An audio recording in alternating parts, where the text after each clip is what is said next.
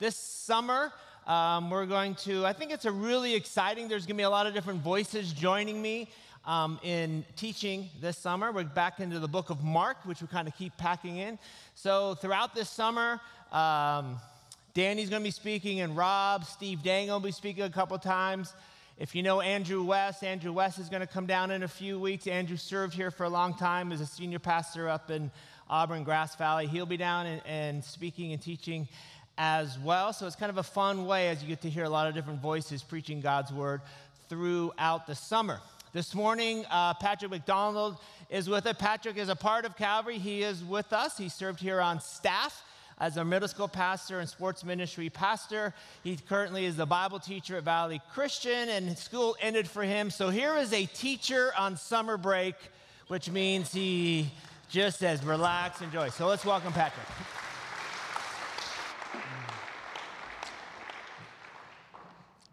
Yeah, so as a teacher, I've found that there's nothing quite like the month of May. Not only is there a lot going on, but you see a shift in your students, or at least I see a shift in my students and kind of how they approach me and approach my class.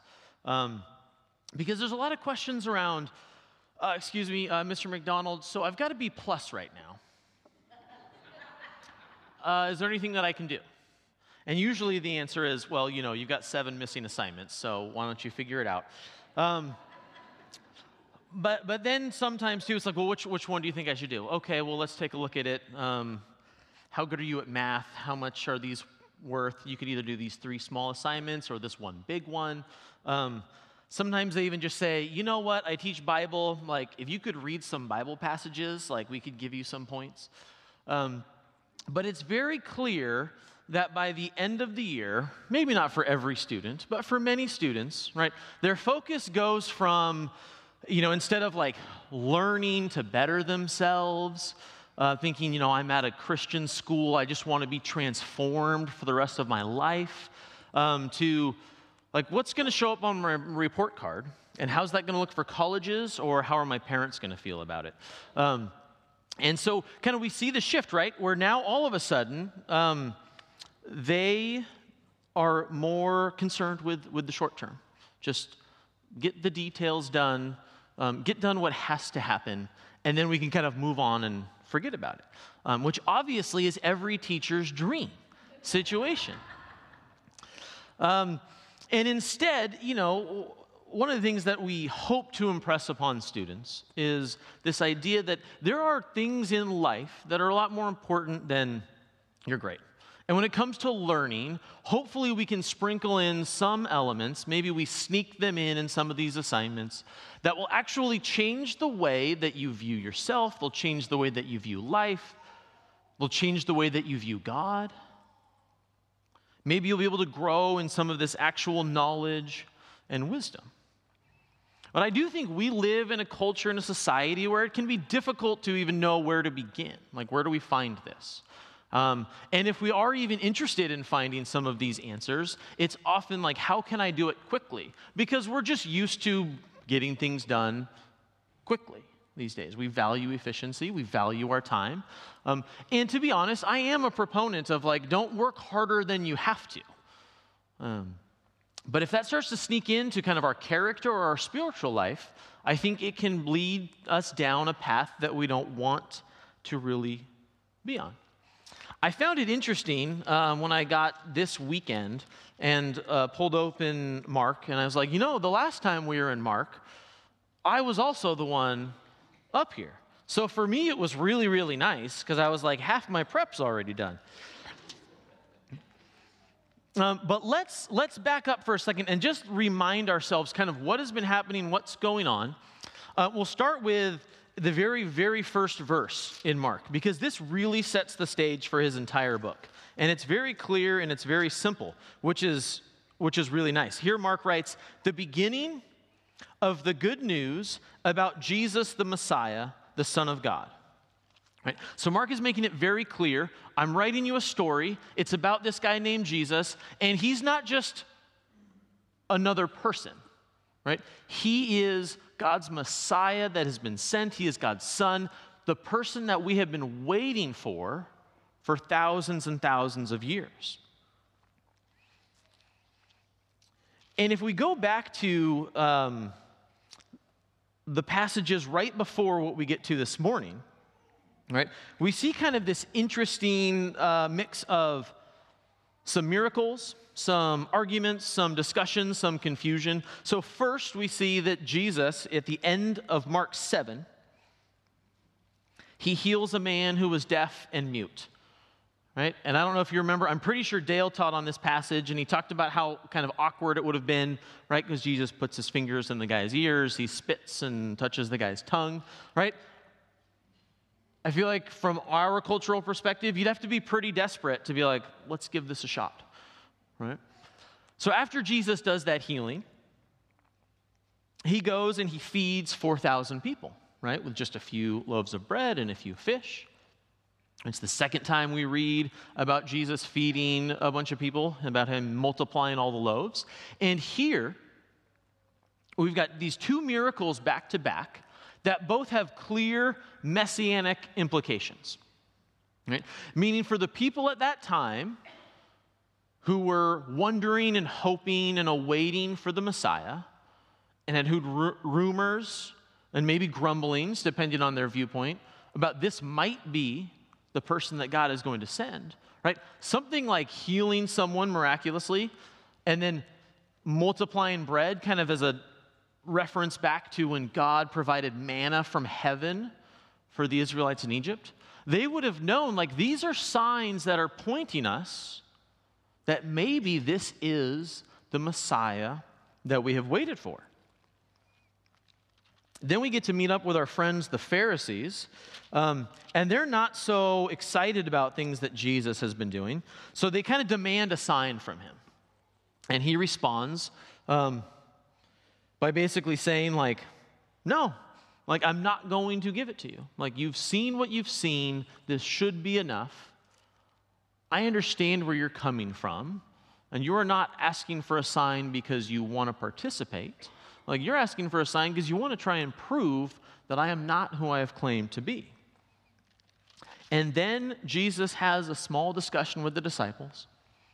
Says, beware of the yeast of the Pharisees and of Herod. Or he's kind of warning them about how there are different things in life that are going to tempt us and kind of lead us astray from following God. Right? And these things could come from, they could be worldly things, and they could also be kind of religious, spiritual things, like the Pharisees struggled with. Right? And he brings this up, and the disciples still don't quite get it. Right? They're a little bit confused, and at the very end of that discussion, Jesus ends it with, do you still not understand? And that brings us to Mark 8:22. Where we will start this morning in our passage. Mark 8:22 through 26. So after that discussion that I just mentioned, Mark writes, they came to Bethsaida, and some people brought a blind man and begged Jesus to touch him. He took the blind man by the hand and led him outside the village. When he had spit on the man's eyes and put his hands on him, Jesus asked, do you see anything? He looked up and said, I see people. They look like trees walking around. Once more, Jesus put his hands on the man's eyes. Then his eyes were opened, his sight was restored, and he saw everything clearly. Jesus sent him home, saying, don't even go into the village. Now, this story, in some ways, kind of is the capstone of the stories and the passages that we just reviewed. Right? And if you read through some of the theologians and the Bible scholars as they try and analyze the way that Mark was written to kind of get a sense of the flow and the narrative and the purpose, this is also kind of bringing to a close the first roughly third to half of his book, where Mark is showing his readers who Jesus is. And moving forward, he's going to focus a little bit more on the importance of what it looks like, what our responsibility is if we take Jesus seriously as God's Son.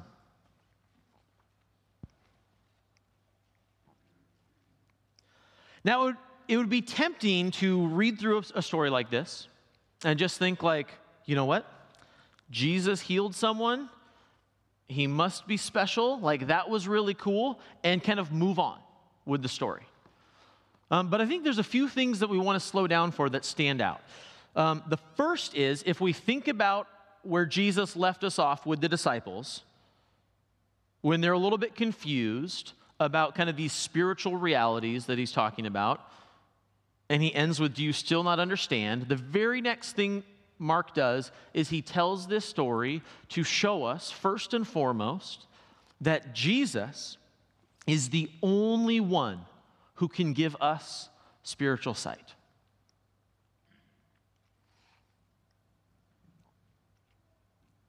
Right? The disciples have seen what Jesus has done. They've heard the things that he's been teaching them. They've had discussions with each other. Mark's presented us with people who have various viewpoints on how much they agree or disagree with Jesus. But part of what Mark is doing here in this passage is making it clear that Jesus and Jesus alone can provide us with the spiritual sight, the spiritual wisdom that we need. John talks about this a little bit as well in his gospel. One of my favorite passages comes from John 15. You may be somewhat familiar with Jesus talking about the vine and the branches. And here in verse 5, John writes that Jesus said, I am the vine, you are the branches. If you remain in me and I in you, you will bear much fruit. Apart from me, you can do nothing. Yes, who said that? Amen. Apart from me, you can do nothing.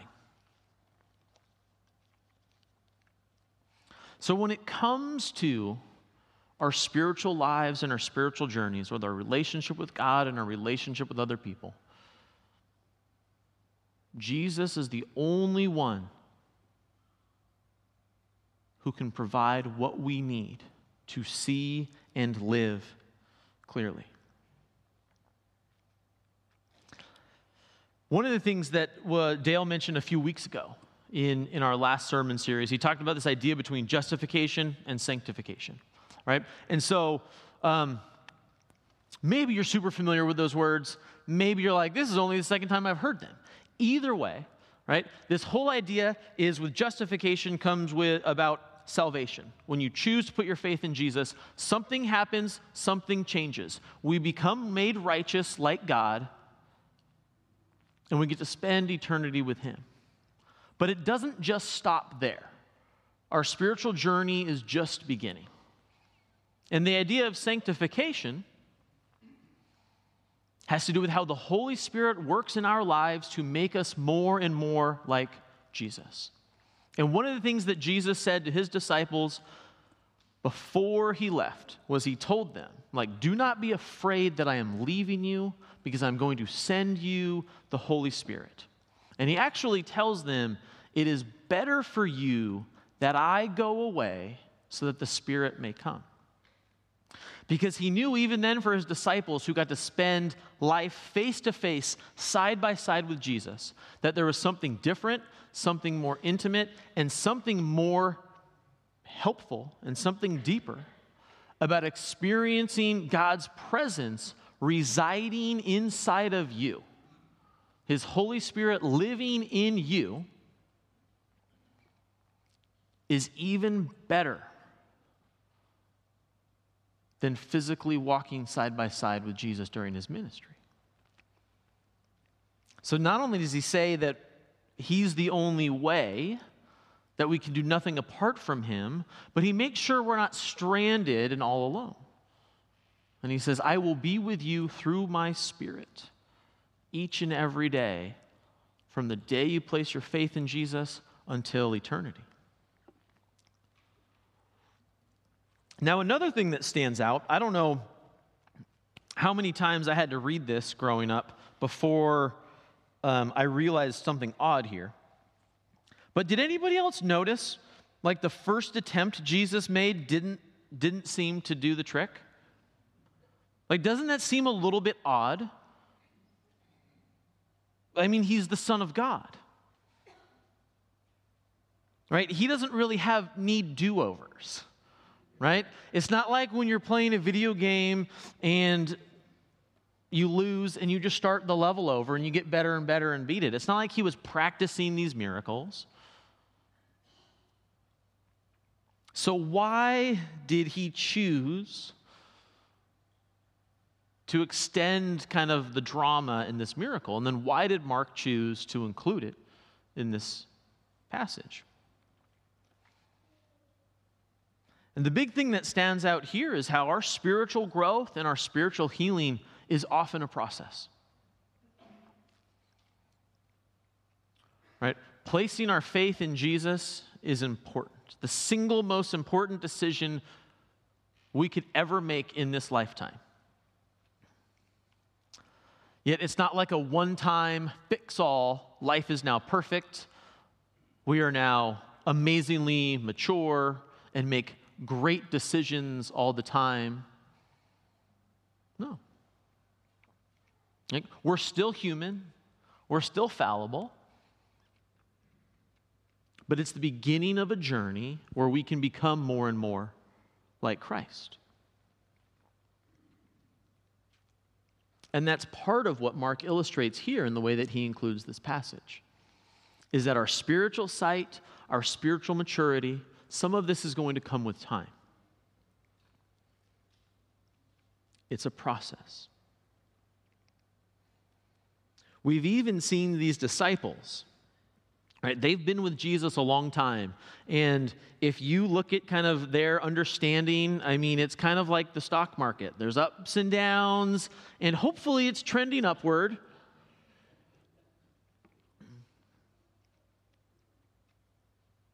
But it's not a perfectly smooth, easy journey. Paul writes about this too in the book of Colossians. He's writing to this church, and he talks about one of his some of what he's praying for them. And in Colossians 1:9, he says, "For this reason, since the day we heard about you, we have not stopped praying for you." And what is he praying? He says, "We continually ask God to fill you with the knowledge of his will through all the wisdom and understanding that the Spirit gives, so that you may live a life worthy of the Lord and please him in every way, bearing fruit in every good work, growing in the knowledge of God." All right? So Paul here he's recognizing the fact that our growth spiritually is a process, and that we need God to make this happen. And we need to be praying for that for ourselves and for others. Something else that stands out to me is the fact that people took the blind man to come see Jesus, right? And there's a level of needing to be like intentional around this, right? Jesus didn't just appear on earth and be like, boom, like everybody's saved, everybody's perfect, everybody's amazing, right? There is an element where this is a relationship, and that means there's a role that we have to play when it comes to our spiritual growth. It's not all on us, and we cannot accomplish this on our own, but we do need to be intentional in this process. Later in Colossians, in chapter 3, Paul writes, "Since then, you have been raised with Christ, set your hearts on things above, where Christ is seated at the right hand of God. Set your minds on things above, not on earthly things, for you died, and your life is now hidden with Christ in God. Right? So he's encouraging us to set our hearts and our minds on the things of God. Because if we think back to the yeast of the Pharisees, the yeast of Herod, there are always going to be things competing for our affection. There are always going to be things competing for our time. There are always going to be things competing for our effort and our energy. And the reality is that while we need Jesus to give us spiritual sight, where we need him to help us grow, where we need the Holy Spirit working in our lives, if we want to become more like Christ, if we are turning and running the other way, if we are putting up our hands to try and block, if we are doing whatever we can to pursue whatever we want, especially if we know deep down it's not what's really best for us, although maybe it feels exciting or looks good in the moment, that this will have a harmful effect on our relationship. This will have a harmful effect on our spiritual growth. And it is up for us to be intentional about the way that we spend time with God and the way that we spend time with others. And along the same lines, one of the things we see is that the blind man, right, he did not get there on his own. He literally had people carry him there. Right? And our spiritual faith, our spiritual growth, like, we need community. We need people who are going to help us in our journey. And I encourage you to think for just a moment, do you have someone who literally would pick you up and carry you to Jesus if that's what you needed? And think, are you the type of person? Do you have someone in your life that you would go out of your way to pick up and to carry to Jesus, if that's what he or she needed? Even if he doesn't know, or even if she doesn't want. One of my friends that comes to mind, some of you know him, my friend Court. I've known him since middle school.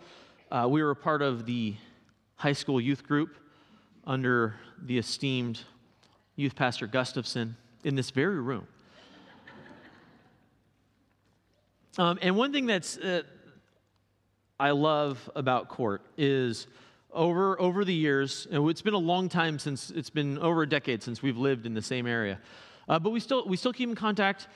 And there's times where I've called him, and he's like clearly busy, like, on a roof, building a house. But, and he's like, I don't have much time. It's getting windy. And I'm like, oh, okay, no, it's fine. He's like, no. He's like, Pat, how's your faith? I'm like, Court, I kind of want to just like talk about the Giants or the 49ers for a few minutes. Like, especially if we only have 5 minutes, right? And that's often my attitude is like, you know what? Like, there's only a few minutes, like, just something easy, something surface level, maybe a couple laughs, and we can move on. But Court's attitude, at least in my life, and I know in the lives of many of his friends, has always been more of like, well, if we only have 5 minutes, then we better just start talking about what's most important right away. And he's been someone who's consistently challenged me when I've moved. And again, I feel like I've barely unpacked. And he's like, so have you found a solid group of Christian men who can help keep you accountable and help encourage you? And I'm like, Court, like I haven't met anybody, right? But he's like, all right, well, that's what I'm praying for you. But I'm so thankful to have people like that in my life because I couldn't do that without them. Right? And I hope I can be a similar friend to others where it's like, you know what? Like, we all need help. We all need Jesus. We all need each other. But especially the kind of group and society and the culture that we live in today, we do need to be a little more intentional than maybe we're used to, or than maybe we expect. Right? It's not ever going to be simply enough to come every Sunday and think that we could genuinely meet and develop relationships with others who could be that level of support, where you'd feel comfortable having those conversations. And sometimes it might mean we need to step in a little earlier, or a little clearer, or a little more direct, in order to help facilitate and promote that type of growth and that type of community and that type of friendship.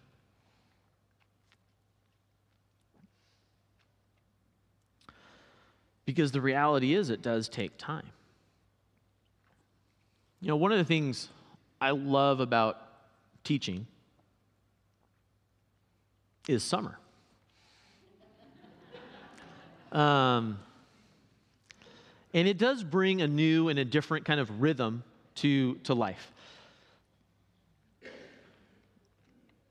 And for me and for my family, one of the differences between the school year and summer is the difference between grilling and barbecuing.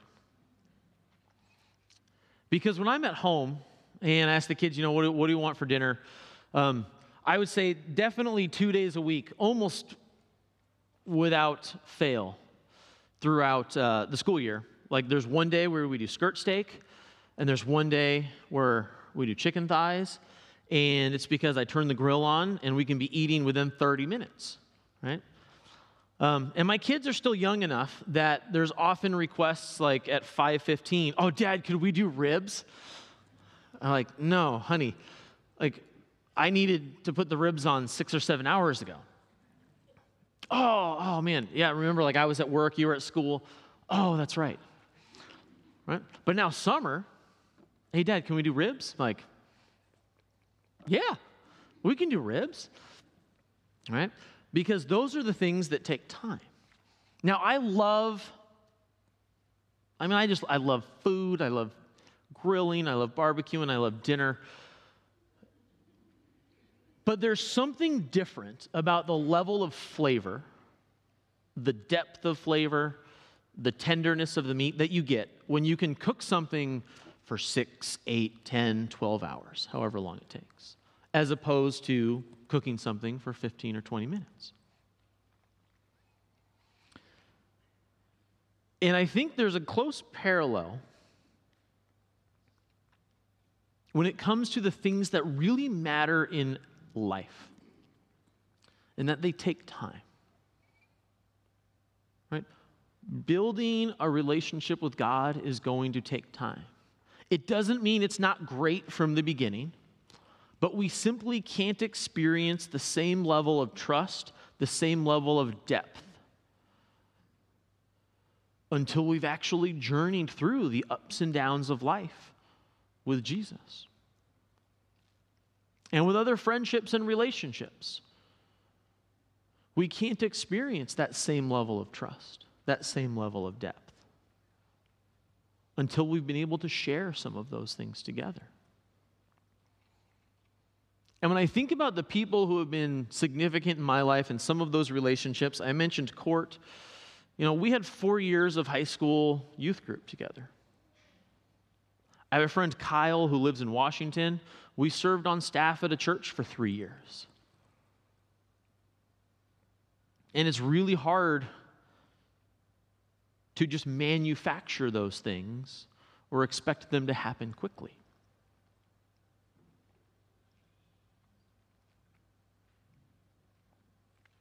But they're also not going to just happen on accident.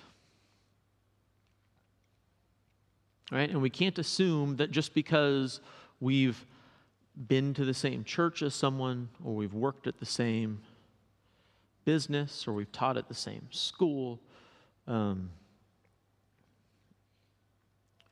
or that our kids have played on the same sports team for a while. We can't assume that those things alone are going to be enough.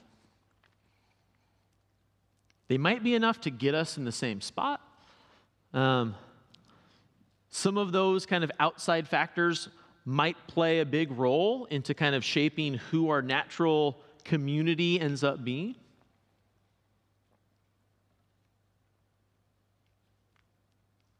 But we do want and have to be more intentional.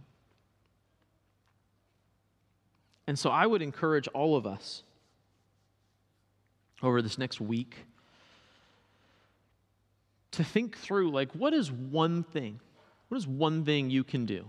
What is one thing I can do to be more intentional about our spiritual growth and about our relationship with Jesus? And it doesn't have to be something that looks or feels or sounds like this great life-changing experience. Because a lot of things that take time are really more about being consistent in the small things over time.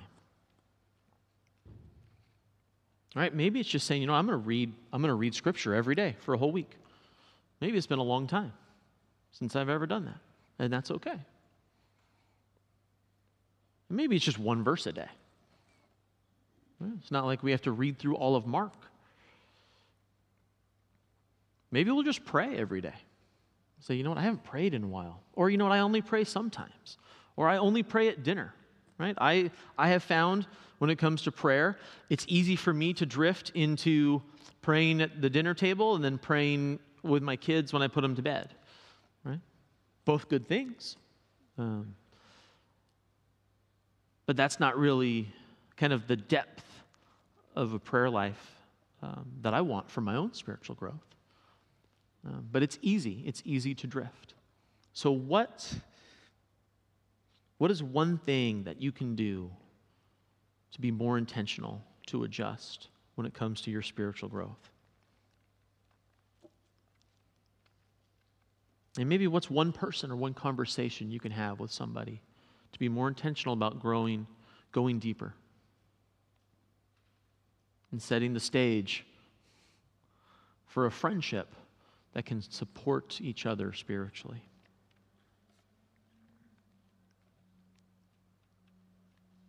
And again, not expecting huge, dramatic changes each day, but doing these things consistently for weeks and months and years, it really, really, really adds up. So let's set our hearts and minds. Let's set our schedules. Let's set our effort so that we're in a place and a posture to receive spiritual sight from Jesus this week. Let's pray. God, I thank you for Calvary. I thank you for the people here.